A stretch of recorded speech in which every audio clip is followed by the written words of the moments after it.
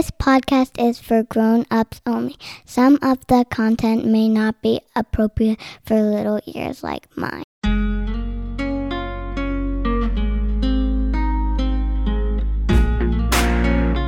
I'm just here for the mural. I only come down here to stare at the mural. It's good.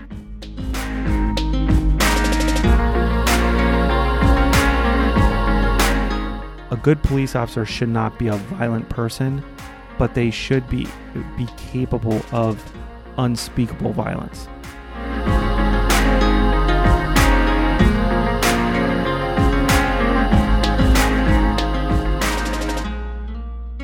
Welcome to Diakonos, the Cops Calling. I'm your host, Anthony Weaver, and my better half is on this episode. Hello, world. I'm back. Lauren Weaver, she's here with me, the one and only. So I was very excited about this, but I think people need to appreciate how difficult this is for you to do. So why is it so difficult for you to do? I'm pretty introverted, so even though there's no one here, the thought of anyone ever listening to me talk under any circumstances makes me super nervous. So you have a voice of an angel. I'm pretty much here against my will, people. I'm just kidding. I'm just here for the mural. I only come down here to stare at the mural. It's good. That's I don't even know what to say to that. Most of the things I want to say to that are probably inappropriate to put on the podcast. But I am glad you're here with me, because I have heard one of the biggest mistakes from the very first episode was how long it took for you to be really on the episode. I mean, at the very beginning, you were kind of, you said a couple things, but pretty much then it was just me and my diatribe for the next hour. It was a good diatribe, people. I liked it. But until you got on it, people were like, why did we have to wait to the very end to hear Lauren? And I was like, that's a valid point. That's sweet though. Yeah. Yeah, that's a valid point. So I'm glad you're on. I feel like even right now, we're just a little more relaxed than we were the very first episode. The very first episode, I think we had so much, I felt like we had so much to say, so much to get out there. Yeah. Because I really wanted to lay, the basis for the show and the goals and about the logo and what was going on in my head. And I think it was just like a vomit of information that I probably could have split up into multiple shows. I think, we did the best we could do, like brand new, and yeah, there was a lot of ground to cover. So right. I wasn't offended, but I appreciate the feedback. It's really sweet. Yeah, we did. We got a lot of feedback about that show, and we got a lot of good positive feedback too. Yes. Even though we felt like it was pretty, I don't know. I got done with that show, and when I edited it, I was like, do I really want to put this out to people? Because I just felt like it wasn't that good. And then, certain times I'd be like, yeah, it's decent, and basically it just came down to, well, it is what it is. I said I'm launching the episode on this date, so here it goes. There it goes. And it was met with, a decent amount of good comments and things. We haven't had any haters yet. Well, you did admonish people to follow their mom's advice also, and pretty much say nothing if you can't say something nice. So yeah, but that's just like a podcaster thing, because there's just like these weird algorithms on iTunes and stuff, and it's been good. It's been so good. So that probably means that we just aren't big enough yet. Once I get outside of the circle of friends, sharing it with friends, and then you get the haters, maybe then we could do an episode where I just read mean tweets, mean Facebook messages. Yes. I'm not going to be on that episode, just so you know. Why not? I don't know. Doesn't sound fun. I think it would be hilarious to read the mean things people say to you. You'll be laughing. I'll be crying. I'll be blowing my nose in the background. Oh, I don't know about that, but I can deal. Anyways, we're in episode 6. This is episode 6. I thought That's about amazing. like hitting the applause button, but then I realized we'd be applauding for ourselves. Yay, us. But yeah, episode 6. Do you know how many episodes they call it podcast fade? Do you know how many episodes that usually happens in? I have no idea. 7. Wow. So this is it, folks. This is our last episode. Praise the Lord. No, I'm kidding. I'm kidding. I'm so proud of you. When I realized that you were serious about this whole podcast thing, after the initial shock wore off, and I was like, oh no, he's serious. He's going to do this. I'm proud of you. Like, I wanted to, at that point and now, wanted to support you as much as I could and in any way that I could. I just didn't realize it was going to be such hands-on support that you were looking for, but I'm here. I'm getting there. Well, I think like I said to you earlier, it's one thing to have me on the podcast and saying stuff. I think it's another to have the perspective of you as my wife. And also you just bring like a level of, gentleness and kindness, I think. Although you are quite the little patriot sometimes. So sometimes I have to calm you down, but sometimes, I will, generally speaking, I think you just have a nice way about you. And sometimes when I say things, what I mean to say, it doesn't come across like that. And so it's nice to have you here being like, I think what he means to say, or just kind of helping on the back end for those people that are raging. Although again, like we haven't encountered any haters yet. Not yet. But no, I think that's just a benefit of marriage for us. Like we complete each other. Yeah. We fill in for each other where the other is weaker or stronger. Vice what versa. movie is that from? You Complete Me? You Complete Me. Jerry Maguire. Yeah. Yep. Good job. Let's go play trivia. No, I'm terrible at trivia. But yeah, I did push you a little bit to come back on to this episode, and I think you'll be on other episodes. We have some things coming up. I don't want to get into details, but we do have some stuff that we're planning out a little bit, and that I'm excited about. We really aren't done. This isn't our final episode, just in case anyone is wondering.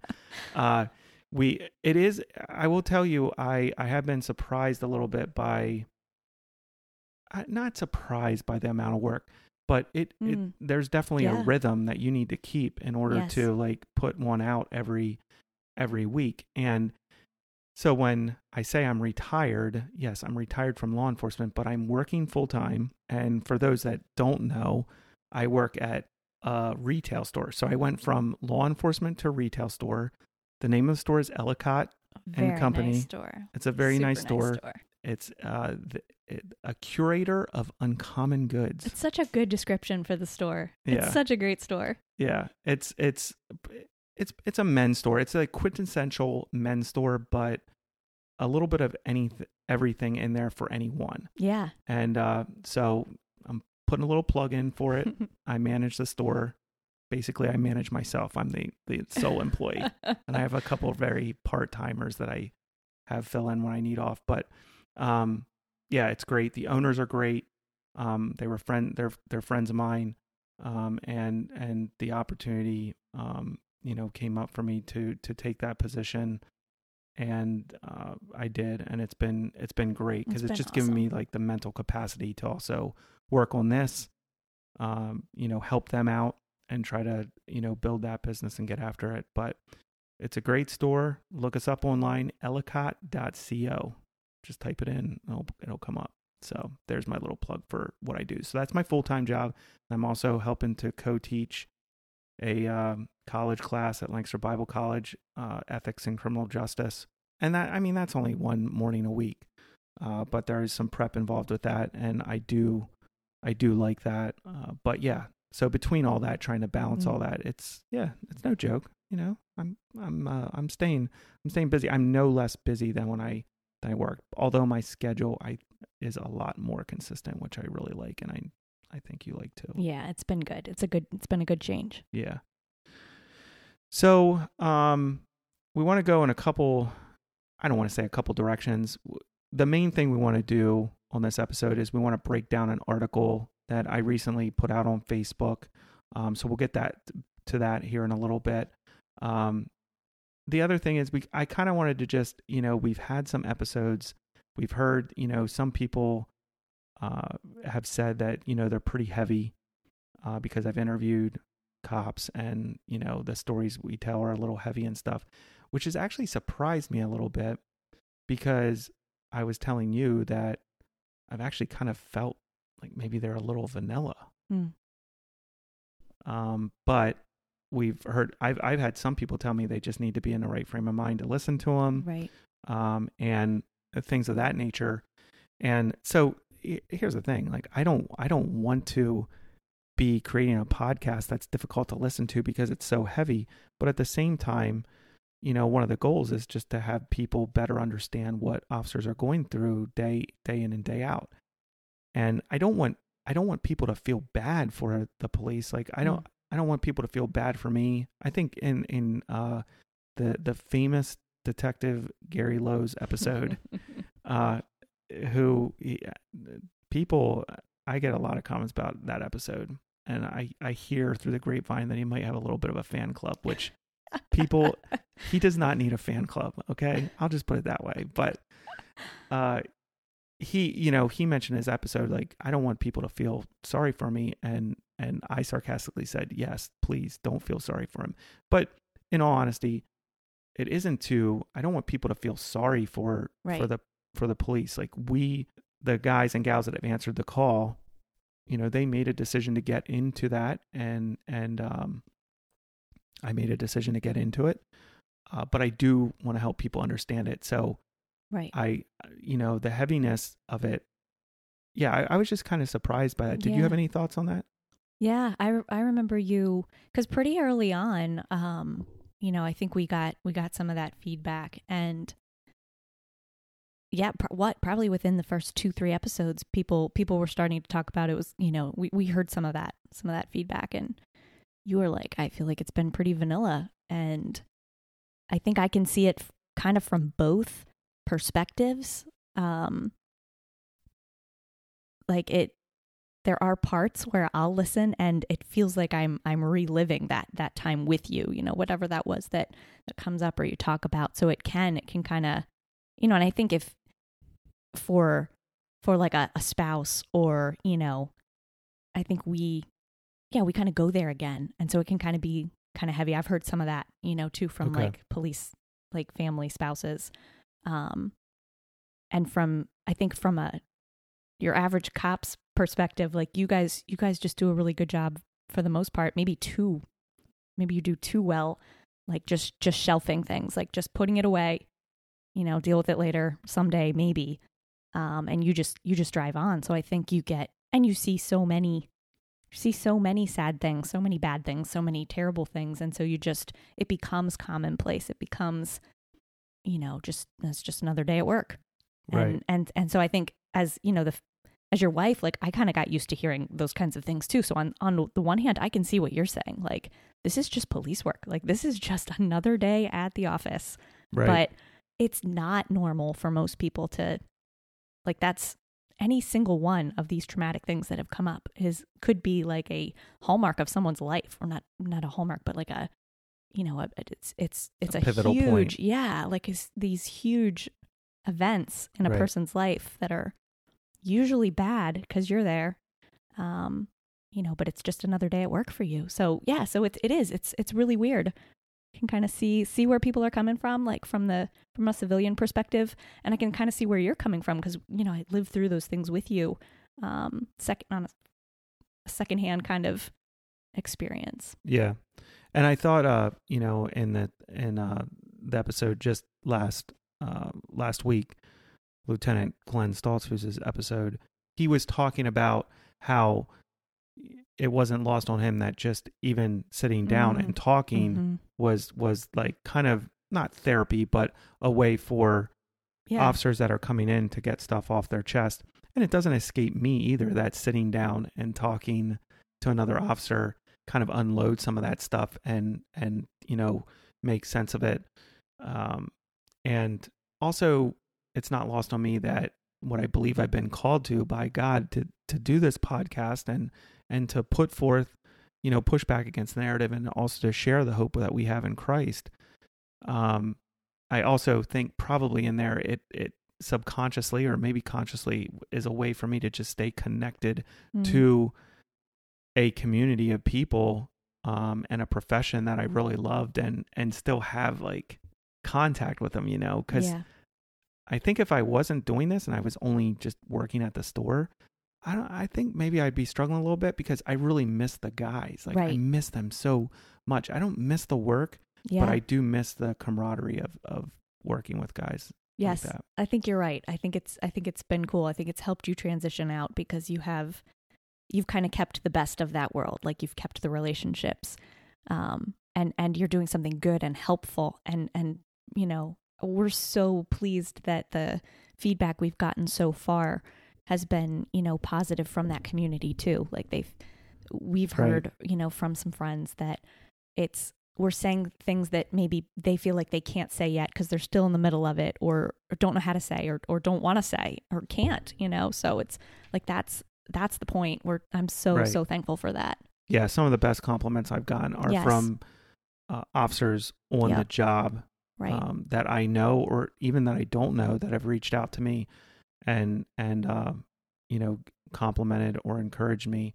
So that's been huge because when I started telling people that I was doing this, I mean, there were guys I worked with who legitimately thought I was losing my mind. And I wasn't quite sure if I wasn't losing it myself, but yeah. So, when I told some people at work and I saw the expressions and I got the reactions that I got from them, it was actually hard to tell some of those guys because I knew that the reaction I would get, like, what on earth are you doing? And there's still moments like that where I feel like, what on earth am I doing? But I have gotten a lot of good feedback from some guys I know on the job. So that's been, those have been some of the best compliments I've gotten, actually. Yes. I'm thankful. I'm proud of you, babe. You've been fulfilling the mission of this podcast already.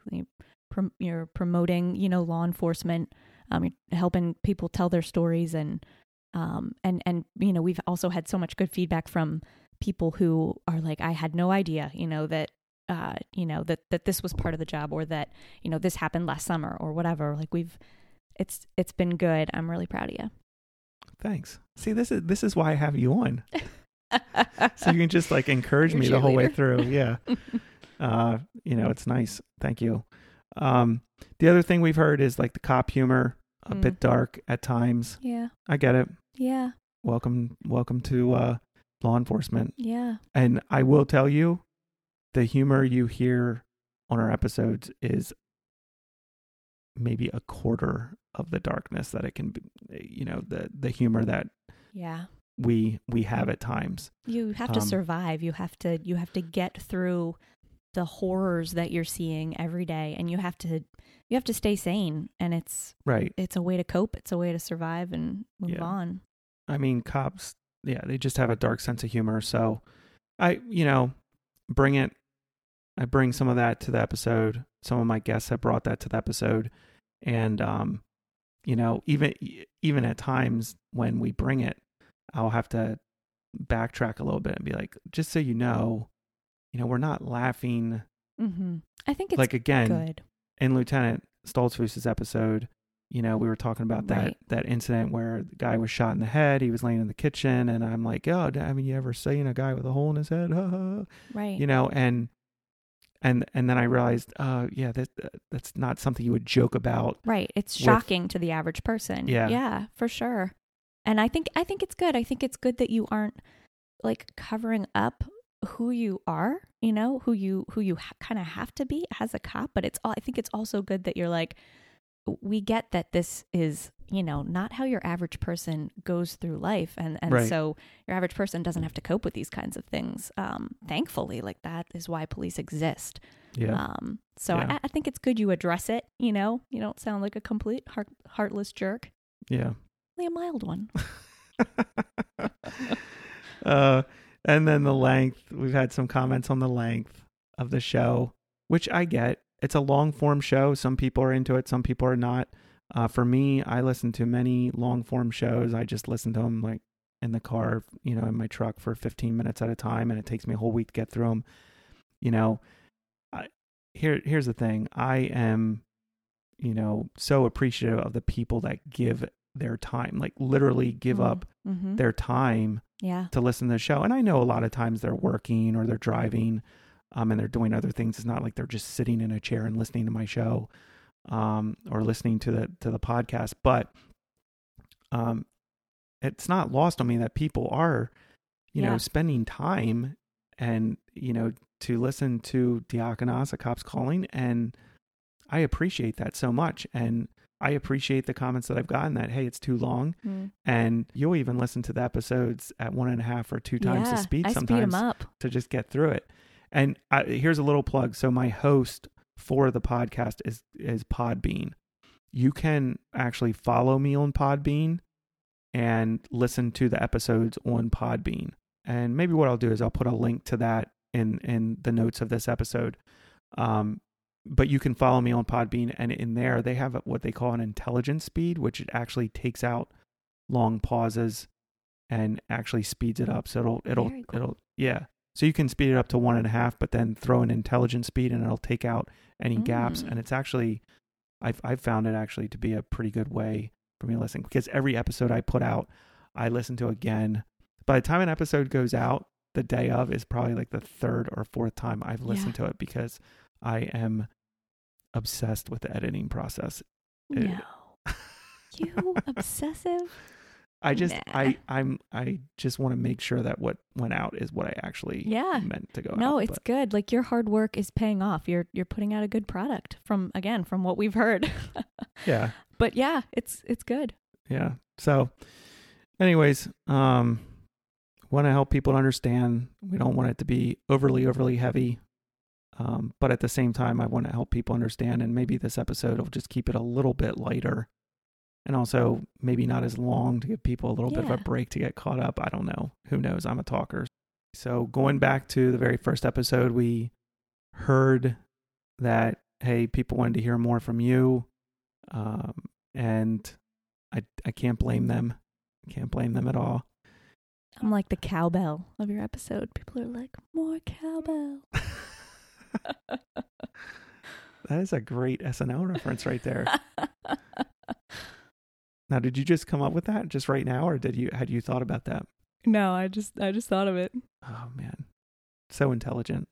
Sometimes. This is why I also have you on. Anyways, so I don't know. I thought it might be interesting to just ask you, what is it like being married to a cop? That's a very open-ended question. Well, okay. What can you give an example of how we think? How cops think. I would say one of the things I first noticed about you, and that has just, been kind of remained true of you all through the years, is how vigilant you are when out in public. Like that was a lot of what you did, like having guns and even carrying a gun like that. I wasn't put off by any of that or surprised. But I do think I was a little surprised at how very vigilant you were whenever you went in a public place. And like certain little things you'll do, like you don't sit with your, back to a door when you're in public, and you like to see the entrances, see the exits, like stuff like that. Like that, I was like, wow, what are you like doing at work? Like, what are you expecting to encounter? But then again, like sometimes we were out and about and I saw like what could happen. And yeah, so I think that was, it was crazy to think that, well, I think it was just interesting to see how, your average person is in a public place, they're pretty comfortable. They're pretty relaxed. They're not, concerned for their own safety. And just because of what you were doing every day, every night, you had to think about that. And that was something I'd never thought about before, just as a average person, as a civilian. Yeah. Yeah. And I think as we got on in our relationship and then marriage, like you would actually be able to pick up on it. A lot of times I wouldn't even say anything. Yeah. But you would. I could just tell by your body language. Or... Yeah. You would. There were sometimes you'd be like, "Are you good?" Because I knew you weren't. Just because I'd seen something that made me a little edgy, like a person acting a certain way or talking to someone a certain way, or something like that. So, or interacting even with me a certain way. Right. So, do you have any examples of that? Of you acting a certain way? Or just seeing something that happened that you were like, wow, what in the world is going on? So I think probably the best example I can think of a situation where, like, even at that point, we'd been married a few years, and together, I guess 5 years or so at that point, like, and even I was surprised at the reaction, the level of like amped up reaction. Was that time we were going on vacation with your family, to that I think it was like a cabin. Right. Just a few hours west of us here. Yeah. I think that's probably one of the craziest that I can think of. Yeah. And you can probably remember some of the details and even tell the story better than I can. But like, long story short, we had stopped. It was probably like a 3-hour drive. Yeah. And we'd stopped maybe halfway, at a Sheetz, used the bathroom, changed diaper. Our daughter was an infant. And we're getting her situated in the car again, in her car seat. And so we're both like facing her in the car. And this guy approaches, and your reaction was hysterical. Like, now it's hysterical. Back then I was like, this guy is going to die. Like, I don't know why, but he's going to die. Because he kind of comes up and like, yeah, I definitely picked up on like, this guy's making me uncomfortable, but like, your reaction was next level. So you should just unpack that. And yeah, well, I was caught off guard. So that was part of the problem. And then my reaction too, I had to kind of think through my reaction after it happened, because I was like, why was my reaction so strong? Right. And I had subconsciously picked up on things. And I remember years ago, do you remember, and I think you read this book called Gift of Fear. Did you read it? I did not. Yeah, you had said I should read it. And at that point, I didn't want to read it because this was years ago. And I felt like I already lived my life in not like hypervigilance, but I was already pretty like, I didn't really trust anyone. So I was like, I don't need to read that book. I already don't trust anyone. I don't remember who it was written by. But I remember you talking about it. But what's really interesting about this book is they were talking about people who were victimized. And unfortunately, a lot of them were women, and they interviewed them afterwards, and they would talk about how they were around someone who made them feel uncomfortable, but they didn't want to be rude. So like, they would maybe be on an elevator, and someone would come onto the elevator, and they would immediately be uncomfortable, but they wouldn't get off the elevator. They would just, they felt like that would be overtly rude or whatever. But and then unfortunately, like in some of these situations, or all the ones that they were interviewing these women on, they were victimized. And so in interviewing these women, the women would tell that story in as much detail as possible, and realize what it was. Like, there were little cues that happened that made them pick up on why they were uncomfortable. At the time, it was subconscious, and they weren't even realizing it until later on. So anyways, all that to say, yeah, I think that kind of is an elevated thing for police officers. Not all police officers are, I mean, I'm just going to be honest. There's some police officers out there that don't have a clue what's going on around them. Well, yeah, every profession, right? Every profession. But a lot of police officers have the ability to establish like baseline behavior. And then when things start getting off kilter, to pick up, hey, something's not quite right here. So I have my back to the parking lot. because I'm putting our daughter in the car seat. I'm strapping her in. All of a sudden, there's a dude like directly behind me. And he's like, "Excuse me, can I use your phone?" I think he asked me to use my phone. But he had a phone in his hand. And he also had his other hand shoved into, he was wearing one of those sweatshirts with the middle whole way through pocket. And he had his other hand in that pocket. And I think he had his hood up. And I was like, I just said, "Get away from me." Like, I think, right? Isn't that what I said to him? Yes. He wasn't even that big. He wasn't like super intimidating. But it was just how he had approached and those things. Like, all these things were registering in my mind that I didn't want this guy anywhere near me. So I just said, "Get away from me." Immediately. That was your initial reaction. My, our daughter was there and like, it was just like an immediate reaction. So I just said, "Get away from me." And he kind of like was taken aback. Yeah, and then the whole buck up thing, like, he realized, he kind of, I don't remember what he said, but he kind of like started like puffing up and stuff. And I said, and I didn't want to get in a fight. Like, I didn't want to get in a fight in the middle of a parking lot in the middle of nowhere. Like, I literally had no idea where we were. So I just kind of like calmed my tone a little bit and just was like, "Dude, listen, all I need you to do is just get away from me. Like, that's just all I'm at. Just get away from me. That's all I need." And he did then. He walked off. But like, we got in the truck and you were like, "What in the world just happened?" I think I started like nervous laughing because I hadn't seen you react that strongly before. I'd seen you react, to people or situations, but yeah, like, it took me aback and I felt really uncomfortable too. But it was like, you were immediately like, that was exactly what you said, was "Get away from me," in a very aggressive, and you like stepped toward him. And I was like, what is happening right now? Right. And and I was also afraid that you were just going to get into it right there. And so that was crazy. Like, because we had picked up on the same things, but you had experience and training that propelled you to like next level.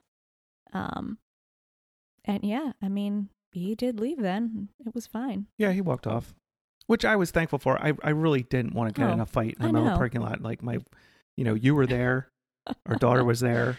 I was like, the last thing I want to do is get in a fight with this guy in the middle of the parking lot. But I didn't feel like he was up to any good. I didn't feel, I don't think he was either. Yeah. Yeah.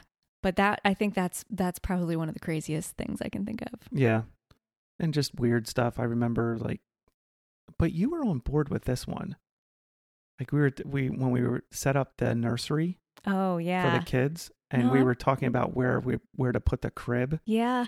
And I was like, I wanted to place the crib in a strategic location so that if someone came into the house and I had to engage them, that my rounds weren't like going towards the crib. That's a valid consideration. But, yeah, and I will say, you actually were like, "Oh, that's a really good point." You were completely behind it. Well, because I had in my mind, I had the nursery set up a certain way. So initially, I was like, "No, like that wrecks my whole like plan." But yeah, then you brought up this very valid point, and I was like, "Okay, should that day ever come, the nursery's got to be in a tactically sound location." It does sound a little ridiculous when you talk about it. But, this is the life you lived. So this is how you think. Yeah, it was how I thought. Pretty ridiculous, actually. So it's all right. Luckily, I'm pretty paranoid too. So we make a good team. We're very healthy. A very healthy couple mentally. I don't know about that. I actually, we do kind of get each other pretty well. For various reasons, but it is you've weathered the crazy. But I think we talked about that in the first episode, that the fact that I had been on the job for 9-10 years already when I met you, Yeah. I think was actually a help to us. Yes. I think so. Definitely. Because your family, if I talk to your sisters or whatever, like they definitely say you've changed, but, like you had so much time to settle into the job, settle into, how your faith fit into the job, like all of that had worked itself out, and you were just Right. Yeah, you were very settled in life generally, and it was good. It was really good for us. Yeah. I'm thankful. God Yeah. is good. Yeah. He has been extremely faithful to us. Yeah. I mean, even just recently having a conversation with a friend of mine and just talking about some stuff that, we've been through together, and that I've been through, and that you've been through. And, it just, I think sometimes it's good to remember Mhm. those things, because it helps us remember God's faithfulness to us in those moments. And even tonight before we got on, just to kind of calm your nerves a little bit, because I know this isn't your favorite thing to do. We talked about Deuteronomy 31:8. The Lord is the one that goes ahead of you, Mhm. and he will be with you. So he goes ahead of you and he's with you at the same time, Yeah. because he's God, Yeah. and that you don't need to be afraid. You don't need to be dismayed. And that was a huge verse Yeah. for me. Yeah. I think one of the coolest things about having kids is I was always really bad at memorizing scripture, and having kids helped me realize that I need to be better at this, because I need to be helping them memorize scripture. It helped me memorize scripture because I worked on it with them. Together, it's been a family thing, and I also just needed it in my life. Yes. In various times in my life and my career. So Yeah. Often at work. Yeah. Yeah. It's really cool. Yeah. So anyways, I hope everyone's happy. They, heard a little more from Lauren. You're going to hear more from her. I'm not saying you're not going to hear any more from her. I thought I was done.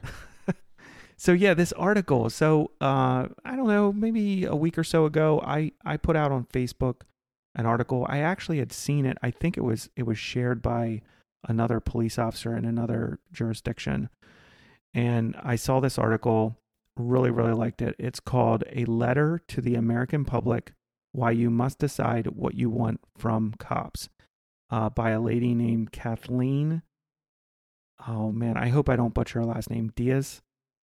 It's not Diaz, it's Dias. You even looked it up, and I now know. we both forget. I even looked up the pronunciation before I got on, but Kathleen Diaz, and she wrote this article.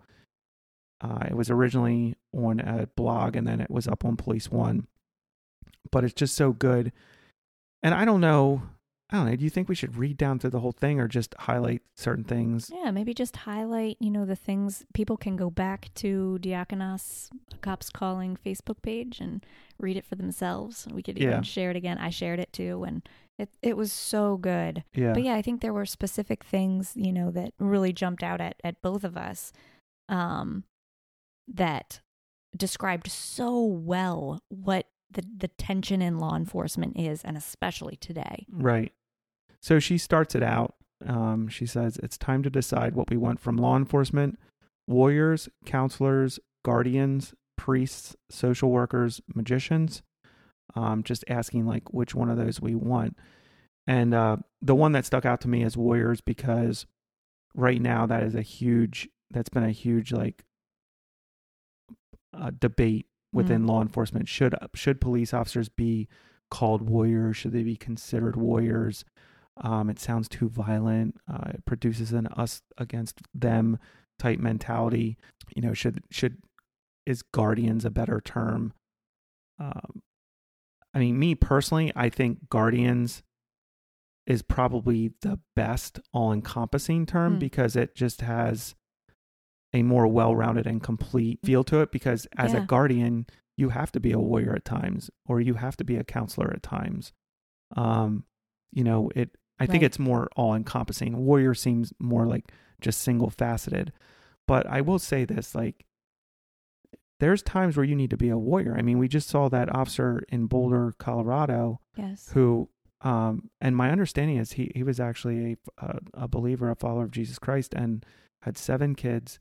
And that's a warrior mindset. Like Yeah. you're not going into that as a counselor. Right. You're not going into that even as a guardian. You're going into that as a warrior mindset where I'm the first on the scene.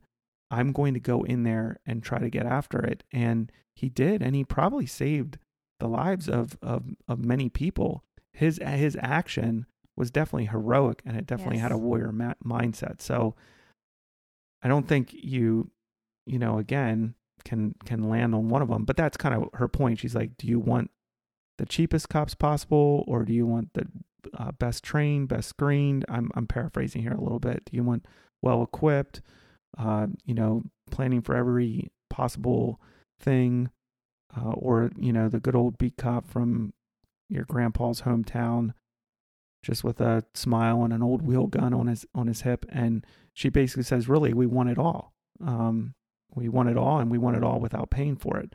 So, did you have any thoughts on those 5 or 6 different words Yeah. used to describe? I think she's right. I think everybody has, cops pegged in one of those specific categories probably, or a couple of them, and has an idea of what, they feel like law enforcement should look like and what officers should look like.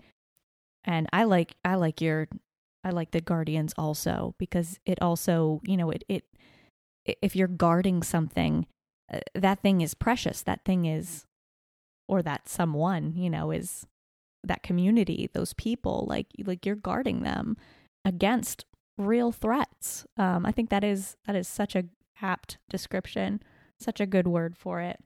And I agree. I think it's the most all encompassing. Yeah. Yeah. And I think I think maybe you should read it. It's just so good. Like, as I'm reading it, Just read I that think one. it's just good. Yeah. And we could pause here and there. And She goes on to say, every officer needs to be an empathetic, well-spoken, SEAL-trained ninja with double majors in psychology and social work, who considers the job a calling and has no bills to pay, no nerves to fray, and enforces the law completely, objectively, while also using discretion at all times. Unless it's going to result in arresting or not arresting the wrong person in the wrong time for the wrong thing, in the opinion of every member of the public. If that person existed, he wouldn't work for you. What do you think she meant by, like, they just, I don't know what she meant quite by that phrase there. I'm guessing that, like, you'd have to be a trillionaire to pay for that person, first of all. Like, they're not going to work for the average person. They're not going to come work in your neighborhood. Like, they're going to work for... Got you. Yeah. That's what I'm guessing. Okay. All right. Yeah. I just didn't know if... You can't afford that. Right. You can't. It doesn't exist. It doesn't exist. So moving on here. So we've got to deal with what exists, and what exists are humans, she writes. Humans are fallible, and their bodies are frail. Their brains play tricks on them when they're under stress, and then keep them from sleeping by replaying the stressor on an endless loop later, trying to find ways to fix whatever went wrong. That is also very true. Your brain in high stress situation will play tricks on you. You will not be able to remember certain things. In certain incidents, you won't be able to sleep for like 24 hours. I've been involved in incidents where, I haven't slept for a long time afterwards, because literally all you're doing is thinking about the situation and trying to make sense of it, resolve it, I guess, in your head. But even in that, you're forgetting things. I just saw a video from a police department. I don't know what police department it was, but a reporter was going through, it's called FATS training, Firearm Training Simulator. And so it's like they put up a big giant screen. You have, a fake gun that's attached to a computer system.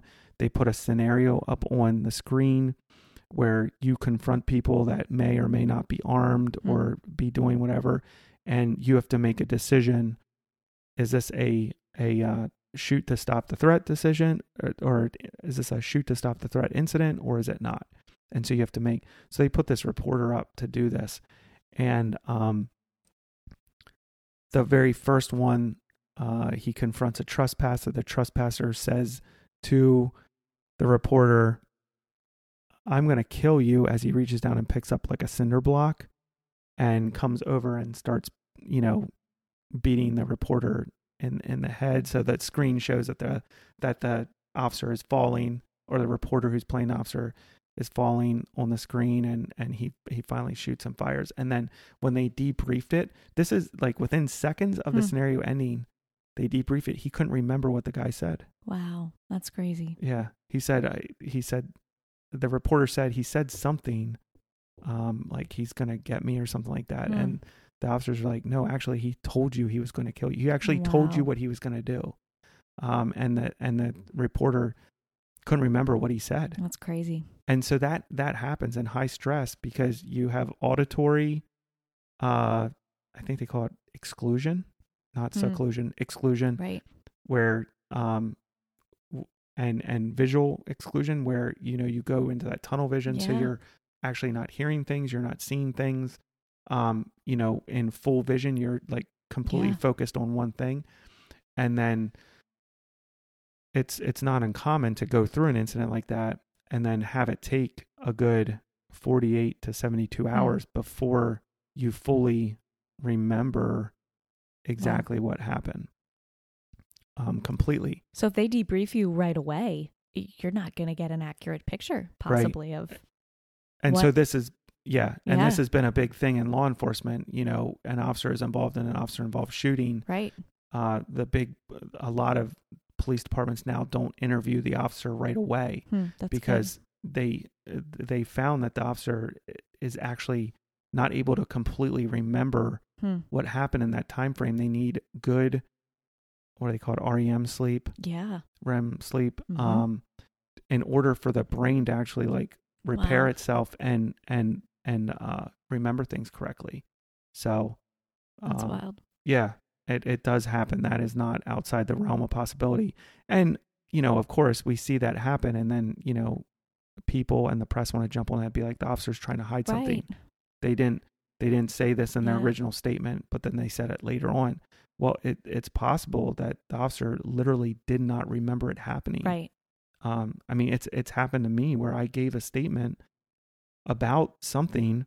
Yeah. And then, 48 hours later or longer, right, as I was thinking about it, I was like, no, that actually isn't how it happened.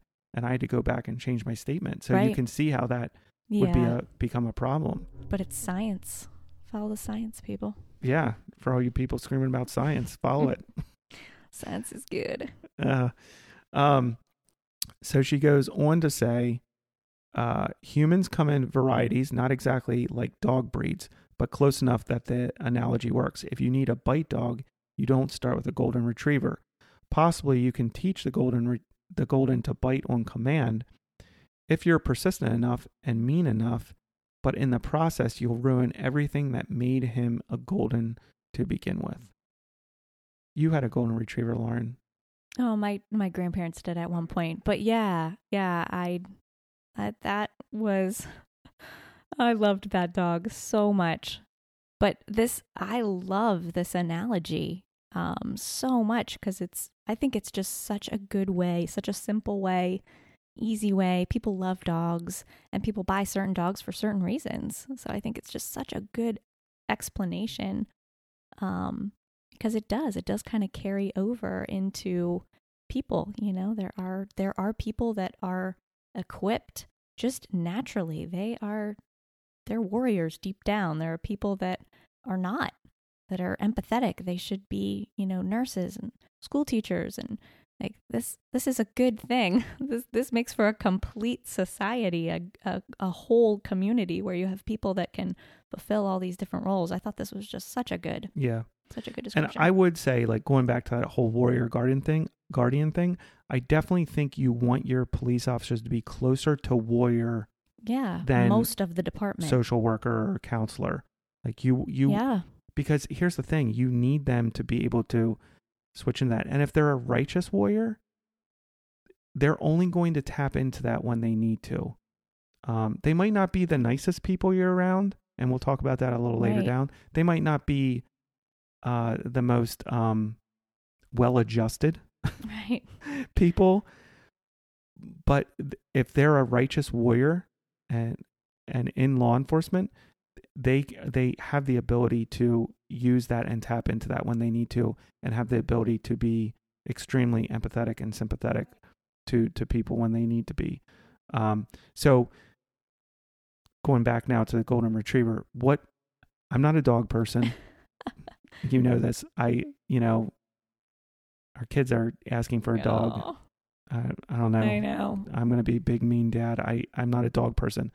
I know golden retrievers are nice, but aren't they? They're like the nicest of the nice. Like, if we had one and someone broke in to murder us, the golden would lick it while it was murdering us. Like, it would just be like, people, and just love me, want me, hold me. Like, they're just the sweetest. Like, they're great. Like, they're a great family dog, but it's not a guard dog. It's not a watchdog. Like, it's a, you must be here to love me kind of a dog, like, no matter who comes to your house. I think that's yeah. So obviously you don't want a golden retriever showing up if you really, really, really need help. You do not want a golden retriever to show up. I think maybe if you're drowning, I was told by my pop at one point that if I was ever drowning, the golden would come get me out of the water. But I think in any other situation, yeah, you might not want help. That golden retriever is doing better than me because I can't save someone who's drowning. Nope, you can't. I'm a terrible swimmer. Actually, Lauren just gave me the look. I can't swim. It's a secret. Don't tell anybody. That's a story for another day. We got to stay on task here. But yeah. There's a good story there. Yeah. Stay tuned, people. I almost drowned on our 1 year anniversary. I guess now I got to come back at some point and tell this story. Yes. It worked out perfectly. Sure. I didn't have that in my notes here, but I worked it in to get you back on. All right. So golden retriever, bad for a police officer. She goes on to say, now translate that back to people. Warriors, soldiers, great war generals like Patton may live for the fight, but they don't always play well with others after the battle. They can be harsh. They can use bad language in settings where you wish they were polite. They find humor in ugly, dark places that just frighten the rest of society. They're not always nice. And I think, man, that is so true. I can't tell you how many times I've been with cops in a public place, and I'm like, we probably should not be here together in this atmosphere because, guys are, just yeah, like we're not exactly what you would call polite company. Right. Yeah, but back to your point of you wouldn't want you don't want an entire police force made up of a golden retriever or a very empathetic, a very empathy-minded people, because what happens when the world is filled with evil? It's filled with people who hurt each other and do horrible, senseless things. Right. And so what do you do? How does a community survive if all you have is empathy-minded, mercy-minded, meek, calm, people filling up a whole department? I think you need some of those people. But yeah, I think you're exactly right. This world, this side of heaven, will always be sin-soaked. And so you are always going to need people that can stand in the gap between the evil and the innocent. And right. I think she goes on to describe that so well. Yeah. And I think, I always said too, police officers, a good police officer should not be a violent person. Right. But they should be capable of right. unspeakable violence. Against evil. Yeah. Yeah. Right. Yeah. That's what I'm saying. That's why I'm here, folks. Just to clarify. But yeah, they shouldn't be violent people. They shouldn't be people prone to violence, right. but they should be able to tap right. into something just a level of violence that most people are either not comfortable with Right. or have never experienced on their own. See, I think a lot of people, like when pushed, I don't want to say a lot of people, I think some people, when pushed to that like animalistic, like I need to protect myself or Right. protect people I love, can go there. Yeah. I just think police officers get there a lot faster and more often than other people. Yeah. And do you think that, I mean, I think that, you know, the way that we live in a modern world plays into that. Like you used to have to be violent to some extent just to live and survive. You know, you had to kill food. You had to, you know, put down a horse if it, you know, broke a leg. Like we don't even see where our food comes from. Like I think, you know, we are so removed, most people in day-to-day life, from any type of violence except for media, television, stuff like that. Right. But like we don't ever have to get our hands dirty. We don't ever have to, you know, be violent ever. So then I think it's more shocking and it's harder to get there then, should you need to. I think that's just maybe part of the problem right now with the way society views, you know, correct use of force by police officers. I think that was a really good point. We were talking about that the other day. I think we were watching a television show or something, and you were talking about that, how generally speaking in our culture, you know, we're not in touch with that violence, but flesh out what you said there at the end about. Yeah, I think like I think about like pioneers or, you know, people that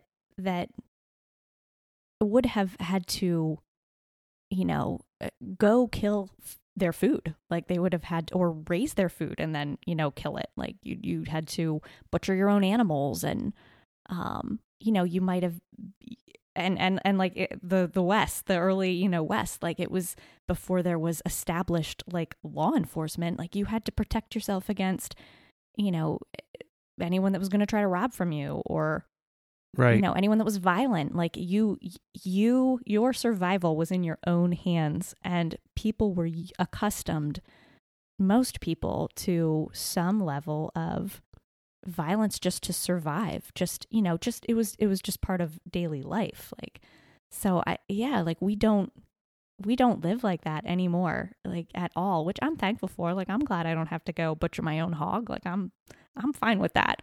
But I think it makes it harder then, you know, for the police, who like there's still a need at times for righteous violence, as you called it. Like I think those were your words, like, yeah, to, you know, against evil, against those who hurt other people, who break the law, who try to hurt you. And I think it's just, it doesn't fit into our neat little, you know, civilized culture. Yes, yeah, exactly. So yeah, I think it's just hard to wrap our minds around. It doesn't fit. Right. It's not just a part of life. So yeah, I don't know if that plays into it Yeah, or not, but I'm guessing it does in some way. Yeah. Yeah. I think maybe we're a little wimpier than we used to be. I think we are. Like if you watch movies about the Old West and people that were moving west, or you read you some read, like actual right, journals, like, you read, yeah, it's crazy. It was no joke. I mean, you were fighting wild animals. Yeah. And then you had your bandits and your robbers, and you know, I'm not going to get into a political thing right now about, you know, the Native Americans, the American Indians, but right. Wait, did I say the right term? I can't even keep track of what I'm supposed to say anymore. I think Native American is still Native correct. American. Okay. I think so. So, you know, but you had that conflict too. Yeah, there was conflict everywhere. There was violence everywhere. Right. Or it was just more common. Right. Yeah. Man, I think it's a great point. So anyways, she said there at the end, they're not always nice. It reminded me of a study back in the early 90s, and I looked it up, and I found this article, Behavioral Descriptors for Victim Officers. This was first worked on in 1992 in a landmark study, Killed in the Line of Duty, by a research team of Dr. Anthony Pinizzotto, Edward Davis, and Charles Miller III. And basically what they did is they used interviews with offenders, suspects, criminals, interviews with fellow officers and supervisors on this officer's department, and tried to gauge, like, officers who had been killed in the line of duty. They would talk to the suspect that killed them. Wow. They would talk to officers that worked with that officer, supervisors, and they developed like 5 attributes or five like descriptors, behavioral descriptors of officers that were likely to be assaulted and or killed. So the very first one, friendly. That was one of the first things people said about the officer. They were friendly. And basically what they meant by that officer was quick to grant dangerous favors or accommodations to people. Just friendly, you know? Yeah. Service oriented. Tends to perceive self as more public relations than law enforcement. Hesitant about using force. Tended to use less force than other officers felt they would use in a similar circumstance, or peers, the other officers, would have used force at an earlier point in similar circumstances. And just a quick sidebar of that, the police are allowed to use preemptive force. We don't have to wait till we're getting that crap kicked out of us to do anything. Like, we're actually, most departments, actually, I don't know of any department where we're actually allowed to use one level of force higher than what's being used against us. Right. Because the suspect is the one driving that action, and they are the one making personal decisions to do it. And the police are tasked with, are hired to stop that. Right. You know, we can go one level higher. Yeah, you're supposed to stop the threat, and you have, I think the use of force, I think, you know, it seems like anytime police use any amount of legal force, it automatically gets branded as brutality. And again, I think that goes back to your earlier point about people are uncomfortable with it. Right. People don't have to use force in their normal, people don't have to survive in that way. So to see someone else having to survive in that way or do their job in that way, and follow the law, follow policy, follow procedure, but that involves force, is super uncomfortable, I think, for most people. Yeah, I think it is. And it doesn't look nice. It doesn't. It's not a pretty job. Right. That's why we have police. It's because there's lots of very, very not pretty things that happen, and it still has to be dealt with. But here's the thing that I don't quite understand. Like, people will watch the most violent movies and be okay with it. Is it just this, they understand what I'm seeing here is not real, and then when they actually see something violent for real, it turns their stomach? What do you think? Yeah, I don't know. I guess it's, it's an understanding that this isn't reality. This is reality, and is it okay? I guess you don't want people to see something actual violence, like real violence, and be like, "Oh, that's awesome."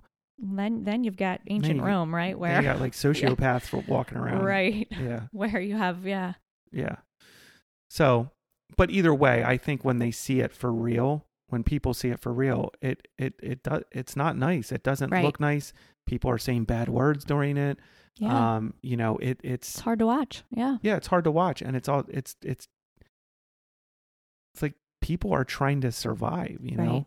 Right. And you're there because of someone else's decisions. Like you showed up, the police showed up on that scene because of someone else's bad decisions, and so you didn't show up and create that problem. And I think that's always something that gets forgotten too. Like, it is reactionary, but then you have you have a duty to stop that threat. Right. And I think, I can't think of any use of force, anything that the press has really blown up recently.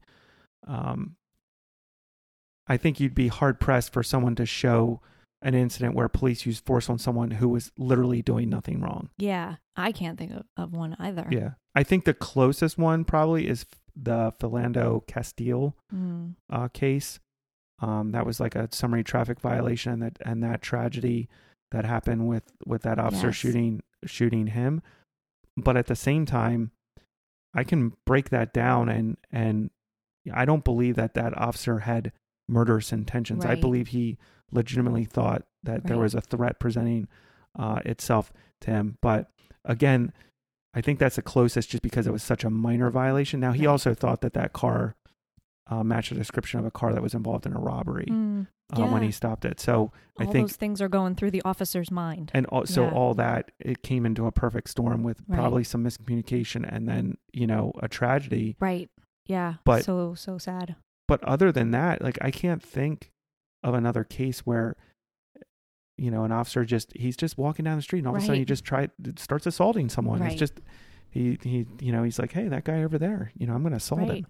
That action is being brought on by someone making poor criminal, sinful decisions. So, the fourth one was given to shortcutting. The officer is given to shortcutting. Officers, a descriptor of officers who are killed, given to shortcutting, failed to follow established procedures. I think this kind of goes back to friendly, allowing people to do things that, shouldn't be allowed, especially in regard to arrests, traffic stops, and waiting for backup when it was available. When I was a supervisor, this one drove me crazy. If I had a guy who was like calling off backup, like they'd pull a car stop, someone would say, I'm en route to cover. And the officer would say, I'm 10-4, meaning I'm okay. I don't need anything. I would, no, don't do that. You don't even know. You haven't even gone up to the car yet. Yeah. How do you know you're okay? What are you basing that on? Are you basing that on that it's a woman in the car? Are you basing it on the age of the driver? Like, how do you know? You haven't even checked them for warrants. You haven't even gotten the license plate yet back to know what's going on with the car. So I would get on guys. And let me just say this real quick. If you're a supervisor and your people are doing stuff like that and you don't do something about it, shame on you. There are certain things as a supervisor you may be able to overlook, but when it comes to tactics and keeping your people safe, that is definitely the time where you need to step in and say, don't do that or keep doing that. That for me, that was, it's easy to be lazy as a supervisor, very easy. But if I saw someone doing something that was unsafe that could hurt them, I always tried to confront it. It's not comfortable telling people don't do that. But it's because you care. You want them to be all right. Yeah. So if you're a supervisor, their safety. Yeah, if you're a supervisor and you see your people doing stuff that's unsafe and you don't confront it and you don't deal with it, I got a problem with that. I got a big problem with it. All right, I'm moving on. Number 5, behavioral descriptor of a victim officer: trusting of perceptual shorthand. Basically relying heavily on perceived ability to read people, commonly optimist who looks for good in others, didn't keep an on-guard mindset, especially if he or she sensed rapport or had past okay dealings with the subject. That's another one that, for me, like all these types of things, I tried to stay away from in my career. Because you begin, you want to believe the best in people, but unfortunately there are people out there that wish to do you harm, or other people harm. All right, so she goes on to say, if you want only a cuddly, soft, empathetic officer whose first response is always a soft answer and compassion, you can have that. She'll never embarrass her chief at Coffee with a Cop. He'll present well on camera every time and remind you of someone's grandfather. He'll be the perfect SRO, and until there's an active shooter at your kid's school. Suddenly, society insists on the warrior. They want the crack-driven demon, and it's the name of a dog. How do you say it? Malinois. You got it. I'm pretty sure that's right. We had to look that one up too. We don't speak French or whatever that is. But they want the crack-driven demon Malinois, 55 pounds of rawhide, spring steel and gator teeth, driving into the gunfire and doing anything it takes, anything, to keep the children safe. And once the threat is gone, society wants that Malinois to morph back into the therapy dog. They want the warrior gone, the counselor returned, the off switch thrown. That's not how it works, and it's not fair. I tell you now, the unicorn doesn't exist. Oh man, our daughter would be so disappointed. No. The unicorn doesn't exist. You can't have it. What you can have is a human. If you recruit well, background thoroughly, and train constantly, you can have a human with a kind heart and good ethics who is willing to fight hard, be uncomfortable, even get hurt for you. You can have a human who tries. You can have someone who struggles, who sometimes fails, who gets better with time and experience, and who has setbacks. You can't have perfection. In fact, you can break perfectly good humans by insisting they be something they can't be. Things no one can be. Decide now that as long as cops get recruited from the human race, they're going to be exactly human with everything that means. The rest of society is also human after all. Maybe it's time we decide what we want from the rest of us too. I like that last line because she kind of is like driving home the point. We're all have a level of personal responsibility, something that's lacking in our culture, I think. Yes, and I think something that, you know, we have problems in any community, and they might look a little bit different depending on what community you're in, but every community, every society, every group of people has issues. They're always, and some of them are the same across the board, because people are people, and people sin against each other, and they always will until Jesus comes back. But yes, that kind of flips the focus back to what is the community doing, to help itself? Like, are we trying to understand cops? Like, yeah, cops, I think you're right, could do a better job, trying to maybe talk about what they do and why they do to some extent. You can't give it all away, obviously, but what is the society doing? Like, cops come into a situation that they did not create and that they cannot ultimately resolve. They can only deal with whatever that threat is.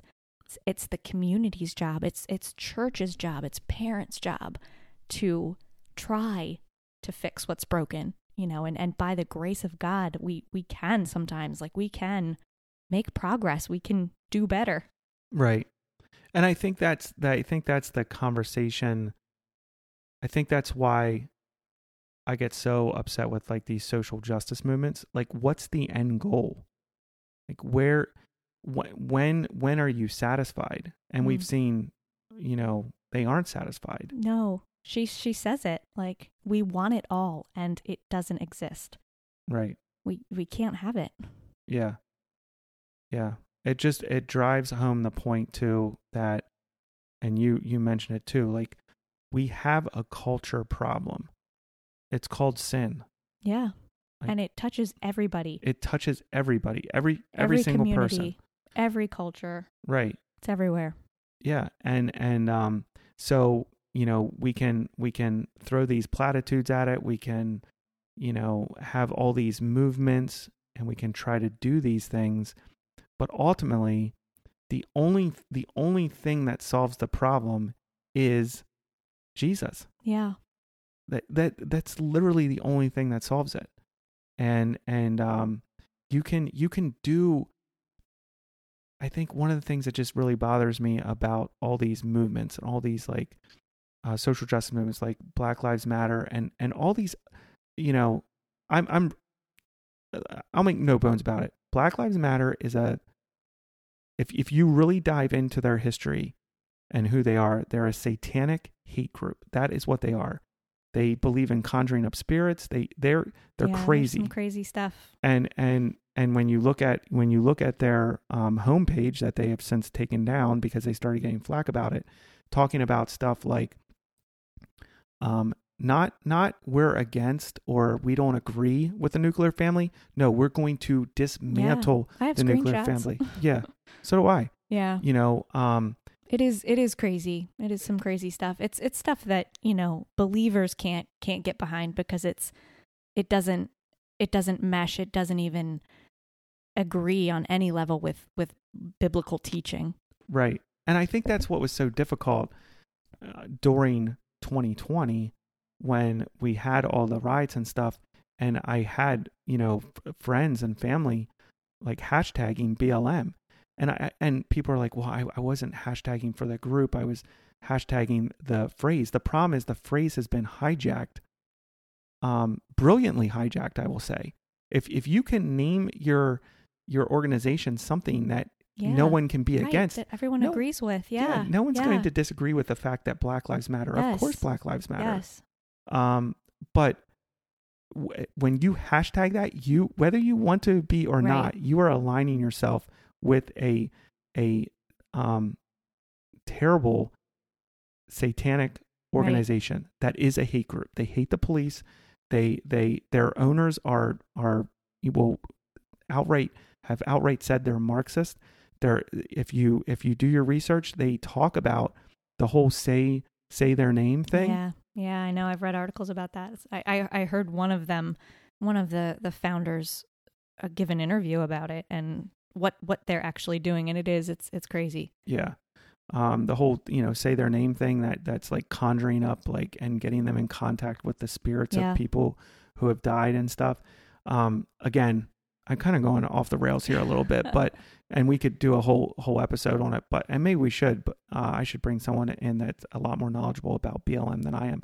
But the main thing with a lot of these organizations is, there's no hope in there. It's just like this ongoing drumbeat to make change and basically promoting themselves to the level of little gods. Like we can make this happen. No, you will not make it happen. Only God can make it happen. Only God can stop this because it's sin. Like you will never be able to eradicate sin from society. And if you think you can, then you are promoting yourself to God. And so. Yeah. The Bible speaks a better word. The Bible speaks every word that we need for life and godliness and how to live together in community and find, for believers to find unity with each other. Like the Bible is where we need to go. Right. Yep. To understand each other, to love each other. Yeah. And it all focuses on and comes around Jesus and what he's done for us as believers. And just this week, I was reading in Hebrews 1:3, and it says, and he, Jesus, is the radiance of his glory, God's glory, and the exact representation of his nature, and upholds all things by the word of his power. When he had made purification of sins, he sat down at the right hand of the Majesty on high. So basically, when Jesus, had made purification of sin, by dying on the cross for our sins, like we are all sinners. Romans 3:23 says that we're all sinners. We all fall short of the glory of God. Romans 6:23 says that the wages of those sin is death. And so people are like, well, what is justice? Like, what is justice? Well, as a believer, as a Christian, biblical justice is this. It's getting what you deserve. Yeah. Which is death. Yes. And it starts with, like, when someone says, well, what is biblical justice? To me, again, I'm a simple guy. It is this. It starts with God's wrath. It ends with your death and my death, because that's what we deserve. Right. The only thing we deserve is death, because we are sinful beings. And when we appear before God, the only thing we're going to be able to plead is the blood of Jesus. As believers, understanding that Jesus, being fully God and fully man, came to earth, lived a perfect life, and was the perfect sacrifice for our sins when he died on the cross and then rose again 3 days later, conquering sin and death. And now he's at the right hand of the Father. That's what Hebrews 1:3 is saying. That he, he purified sin. Like that's incredible. Like he took my sin away. As a person, I deserve God's wrath, but God Right. provided his son, Jesus Christ, to die for my sins. And that is the hope. That's the one main thing I want to get through on this podcast. And I know I have people, like I have guys on who aren't believers. They don't believe this. That's fine. But that's the one thing that, like, if I do anything else on this podcast, it's just like, it's worthless if I don't provide any level of hope. And so the article, awesome article. So good. Because I felt like she really got after and put words to something that both you and I have felt, Lauren. And, I shared it, and I'm hoping that just kind of breaking it down there a little more is helpful to people. So next week's episode, Detective Ryan Hockley is on the as Gary calls it. Gary Lowe likes to call it the pod. Detective Ryan Hockley is on the pod. I can't wait for his episode. It's really good. It's really good. And there's a lot of cool stuff, a lot of cool stories in there and stuff. It's good. It's good. It's real. It's raw. I like it. Yeah, I like it. That's what you're trying to do. Yeah. So, he gets after it. So I'm excited to have him on. Listen, if you want to kick up the dust on behalf of Diakonos, please give us an honest 5-star rating and write a review for us. If your podcast platform allows you to, it helps us get pushed to other people. That's ultimately what it does. You help me out by doing it. Share the podcast with friends and family, and follow the Diakonos, a Cops Calling Facebook page, or look me up on Twitter at mtonyw. For those of you who give Diakonos, a Cops Calling your time and ear, thank you. I really appreciate it. For those of you in law enforcement, kick up the dust in pursuit of the lawbreakers. Do it. Don't ever stop. I appreciate what you do.